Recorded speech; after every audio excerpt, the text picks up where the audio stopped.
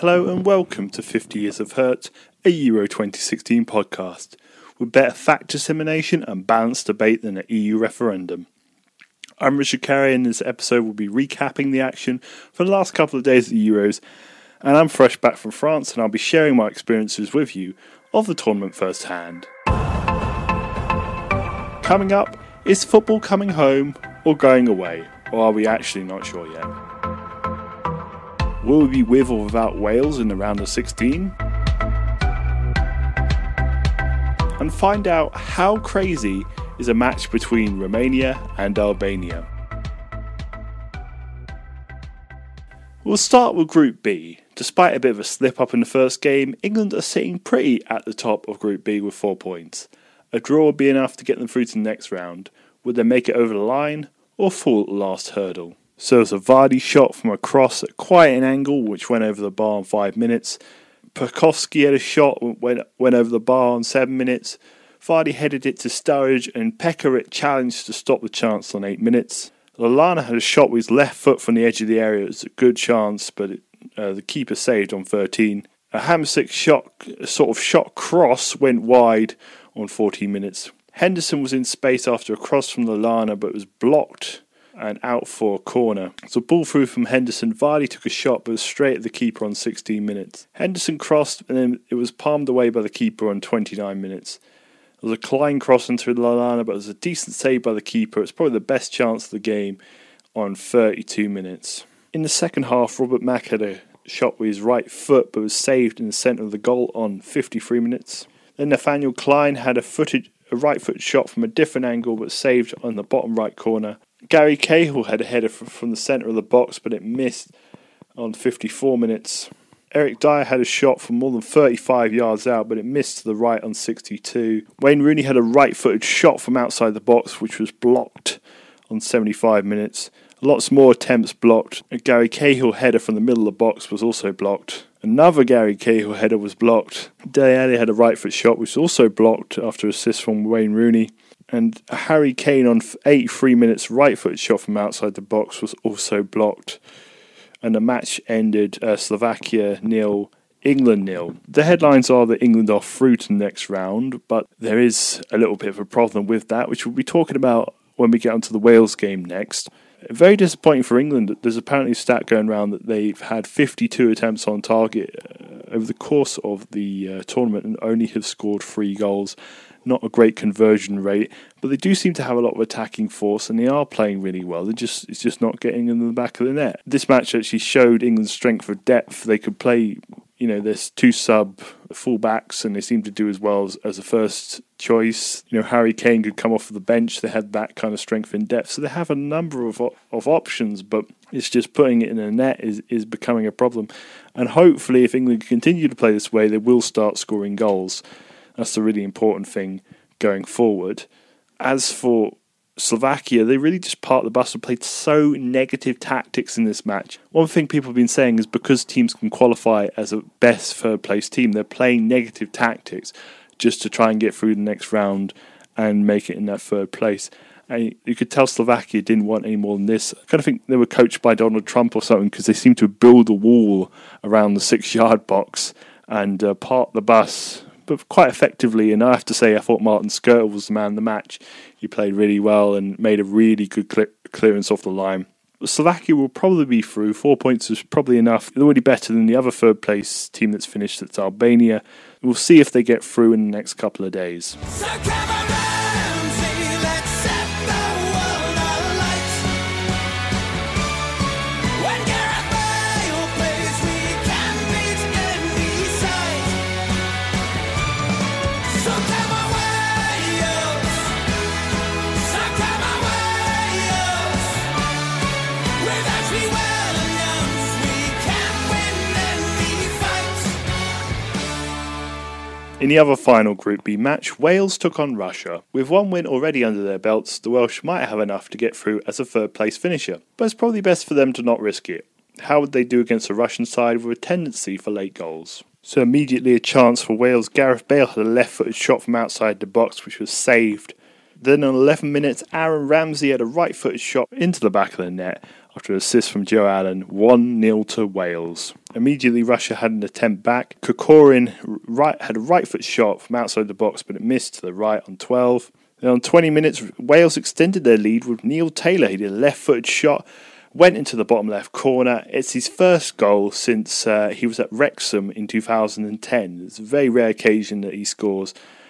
So well done to Neil Taylor. Sam Vokes had a header inside the box, but it was saved on the bottom left corner in 26 minutes. Another Sam Vokes chance, this time a right-foot shot, which was saved in the centre of the goal. Taylor passed it through to Bale, whose left-footed shot couldn't get into the net on 40 minutes. And at half-time, it was Russia 0, Wales 2. In the second half, Gareth Bale had a shot from a wide angle, but it was saved in the bottom right corner. Bale had a free kick chance on 58 minutes, but it was high and wide. And then Gareth Bale put it in the back of the net, into the right-hand corner after a pass-through from Ramsey on 67 minutes.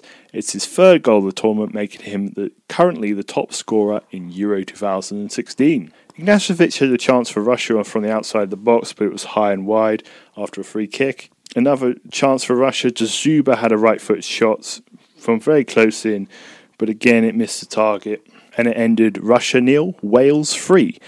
So with that result, it means Wales won the group with 6 points. England came second with 5 points. Slovakia await the rest of the third place teams with 4 points. And Russia are out of the tournament with just 1 point. So great result for Wales, great performance by Wales. And they've got a very favourable draw now. In the second round, they will play a third place team. Which one? We're not sure yet. That will depend on which third place teams get through to the next round. But thoroughly deserved from the Welsh. Gareth Bale has been on fire in terms of scoring. In fact, if England had Gareth Bale, they'd be doing a lot better right now. And although they lost to England, they've kind of won the war a little bit. They lost the battle because they've won the group. So that's something for the Welsh to brag about over the English. As for England, though, they finished second and they will play the runner-up of Group F. That's the group that's got Portugal in, Iceland, Hungary and Austria. So there's a chance we could get a repeat of the England-Portugal match that happened. There was the England-Portugal match in the quarterfinals of Euro 2004 and in the quarterfinals of World Cup 2006, and England lost on both of those occasions. So let's hope that doesn't happen for a third time. But I'm a bit worried I could see that happening. I think the problem with England's goal-scoring problems is that if they don't score, I can see a team just parking a bus against them, playing out 90 minutes, playing out 120 minutes, and then eventually winning against England on penalties, which is always the English's Achilles heel.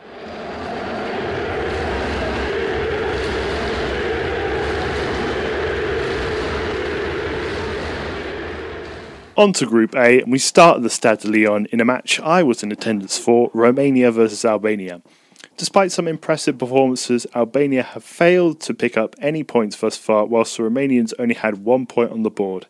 Therefore, it was a must-win game for both sides if they hope to qualify. Right, so let's talk about a few of my experiences from the game, because I think that's probably more interesting than me just running through the game in this situation. I got to the stadium quite early, in fairness, probably about an hour and a half early, because I was kind of bored. Before I got into the stadium, there was quite a lot of Albanian fans cheering and saying how good the team was. There was sort of like a marching band or something like that. There was a band playing as we were going into the stadium.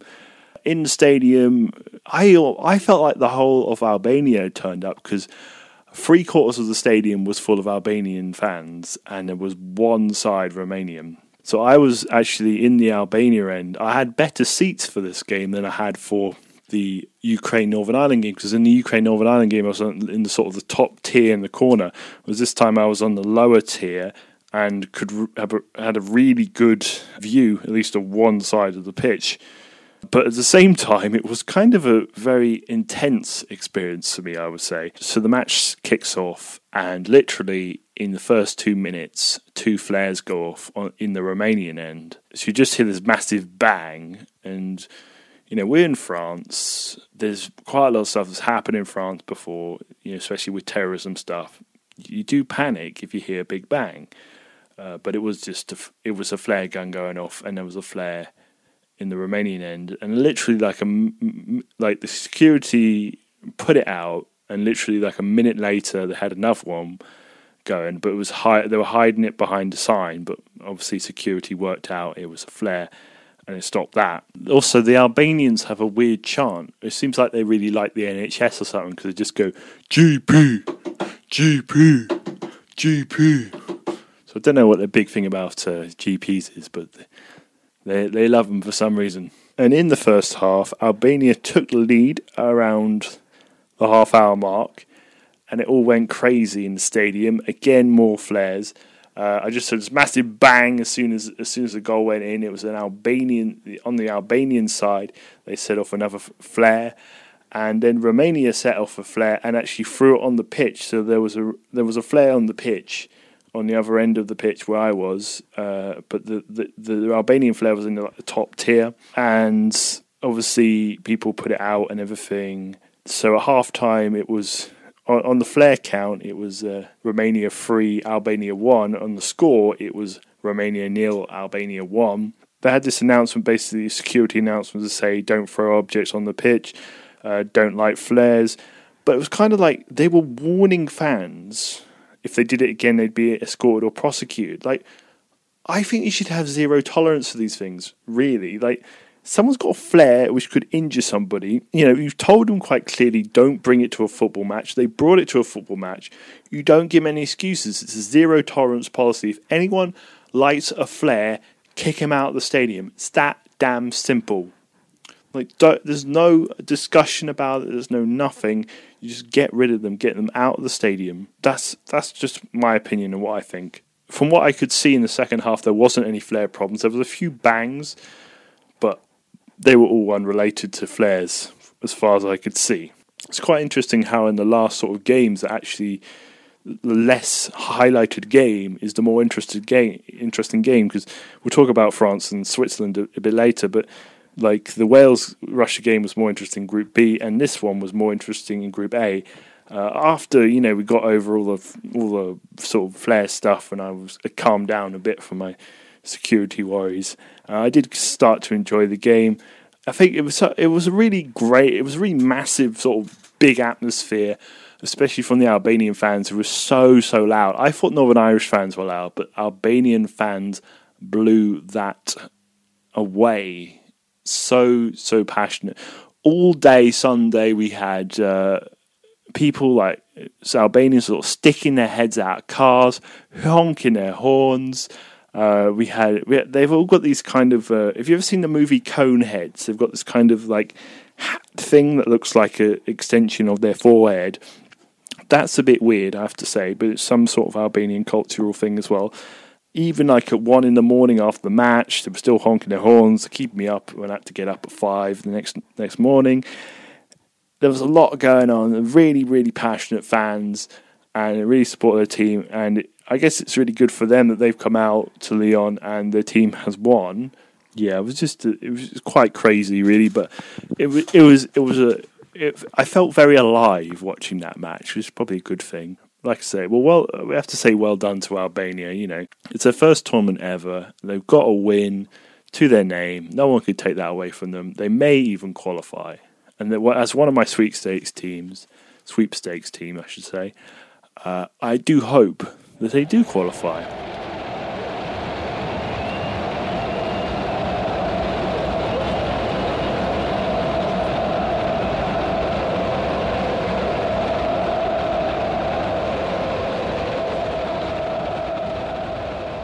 So on to the other Group A match, and with 2 wins out of 2, France have already secured qualification. As for Switzerland, a draw will be enough to ensure their place in the last 16. Would they join France in the knockout stages?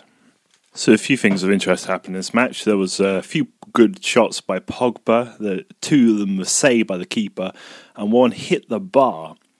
And then Pogba sort of had a piggyback ride on one of the Swiss players, which they're calling a Poggy back. In the second half, Griezmann had a shot which was saved. Payet hit the bar off a cross, and there was a Swiss penalty shout, which there was a bit of shirt pulling by the French, and maybe it should have been a penalty.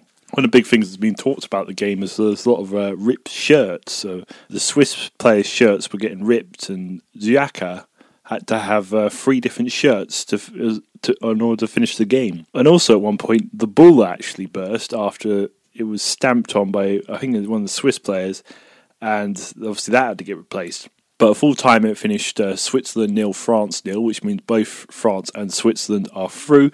The table finishes with France on 7 points as group winners, Switzerland on 5, Albania on 3, and Romania on 1 point. Albania will have to hope that either two third-place teams get less than 3 points, or have a really bad goal difference and get 3 points. But yeah, Switzerland did what they needed to do. France are slightly worried about who they will start with and whether they've really got into gear yet. But at the end of the day, they're still in the tournament and looking okay. And, you know, they've won this group, which is what you want when you go into a group situation.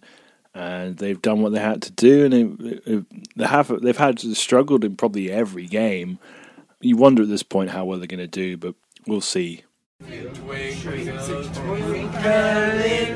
star, how I wonder what you are. Up above the sky so high, like a diamond in the sky. So let's recap the other matches that happened. On Saturday, the last match day, 2 matches, Belgium beat Republic of Ireland 3-0 in the other Group E match. That leaves Republic of Ireland at the bottom of the table with 1 point and -3 goal difference. Sweden third on -1 goal difference and 1 point. Belgium second on 3 points, and Italy at the top with 6 points after their 1-0 win against Sweden on Friday. Romelu Lukaku scored twice for Belgium, and the other goal was by Witsel. It's very worrying for the Republic of Ireland, should I say. They have quite a mountain to climb now to actually qualify. It's a must-win game against Italy, and they might need a few. Although I think 4 points will probably be just about enough, even with bad goal difference. Ronaldo, go! Let's talk about the 2 Group F matches. We had Iceland versus Hungary and Portugal versus Austria. Now, one of the things I did when I was in Lyon was I went to the fan zone, which was at Belcourt, and it was a very fun experience. We got to do all sorts of things, like play weird games. Like there was this weird goalkeeping game that was really hard and much harder than actual goalkeeping, which I thought would probably be better to just be an actual goalkeeper. They had volleyball on the go, 5-side football, human futsal or human table football. That was a bit crazy. I didn't take part in those sort of things. I got my face on a Panini style sticker for those sticker books that everyone collects around the Euros or for the Premier League. So that was really cool. Anyway, the point why I'm talking about that is because on Saturday night, there were a lot of Portugal fans in attendance for the Portugal versus Austria game. And it was really quite interesting watching them. They were quite disappointed because it ended 0-0. But there's a couple of talking points, especially about Cristiano Ronaldo. So Portugal got a penalty. Everybody got their phones out thinking, Ronaldo's going to score. This is going to be great. We're going to catch this on film. And he hits the post. And the groan, it was quite satisfying because I'm not a big Portugal fan, mainly because they used to have a habit of beating England a lot.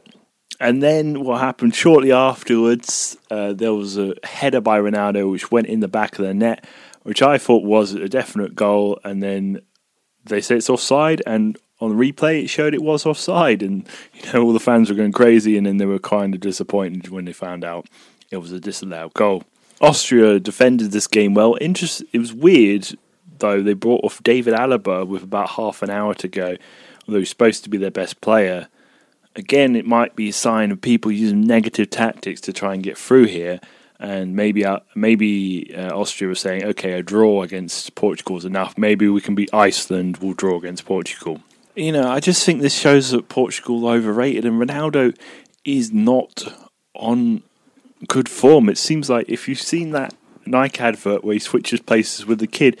I wonder if it's a documentary, because it just seems like he's not bringing it at the Euros. And I think this has always been a thing of Ronaldo. He's always played better for his club than he has internationally, and he's kind of their only hope, really, for Portugal. So if he's not playing well, they're kind of screwed. And I think they're kind of screwed. The last match will be against Hungary, who are the current leaders of the group. And they need at least a point, might be enough to get them through, depending on the other results, but will probably make them end up in a third place. Like I say, in the other Group F match, Iceland won, Hungary won. Iceland were actually in front for a lot of the time, although they didn't have a lot of the possession. And there was a late equaliser for Hungary to snatch a point, which is probably deserved. Although Iceland would have loved to win that match, and that would have put them at the top of the group. At the moment in Group F, Hungary are first with 4 points, Iceland second with 2 points, Portugal third with 2 points, and Iceland and Portugal have the same goal difference. I think the only thing separating them at the minute, I think it's an extra goal for Iceland because they scored one. Yeah, because they scored one in this game, and Austria are bottom currently with 1 point. It leaves the last matches will be Austria versus Iceland and Hungary versus Portugal. Hungary only need a draw to qualify. Iceland should qualify with a draw, but it depends what kind of draw. Portugal need a win to definitely qualify. A draw might be enough. And Austria, well, they have to win, really, because I can't see them going through with 2 points. And obviously in Group F, the teams will know what they need if they want to qualify as a third place finisher, as opposed to the others who have sort of had to do the best they can and hope that they'd finish in the top 4. Well, that's it for episode 5 of 50 Years of Hurt. Remember, you can find us on Twitter at 50YOHpod, on SoundCloud, soundcloud.com/50 Years of Hurt, and we're available on iTunes. Remember to leave a rating or review there, and also find us on TuneIn. In our next episode, it's all over in the group stages. Find out which teams are going through. We're getting our calculators out to work out which third place teams are through and what the round of 16 looks like. Join us then, and to sing us out, here's the Northern Irish fans singing Sweet Caroline before their game against the Ukraine. Goodbye.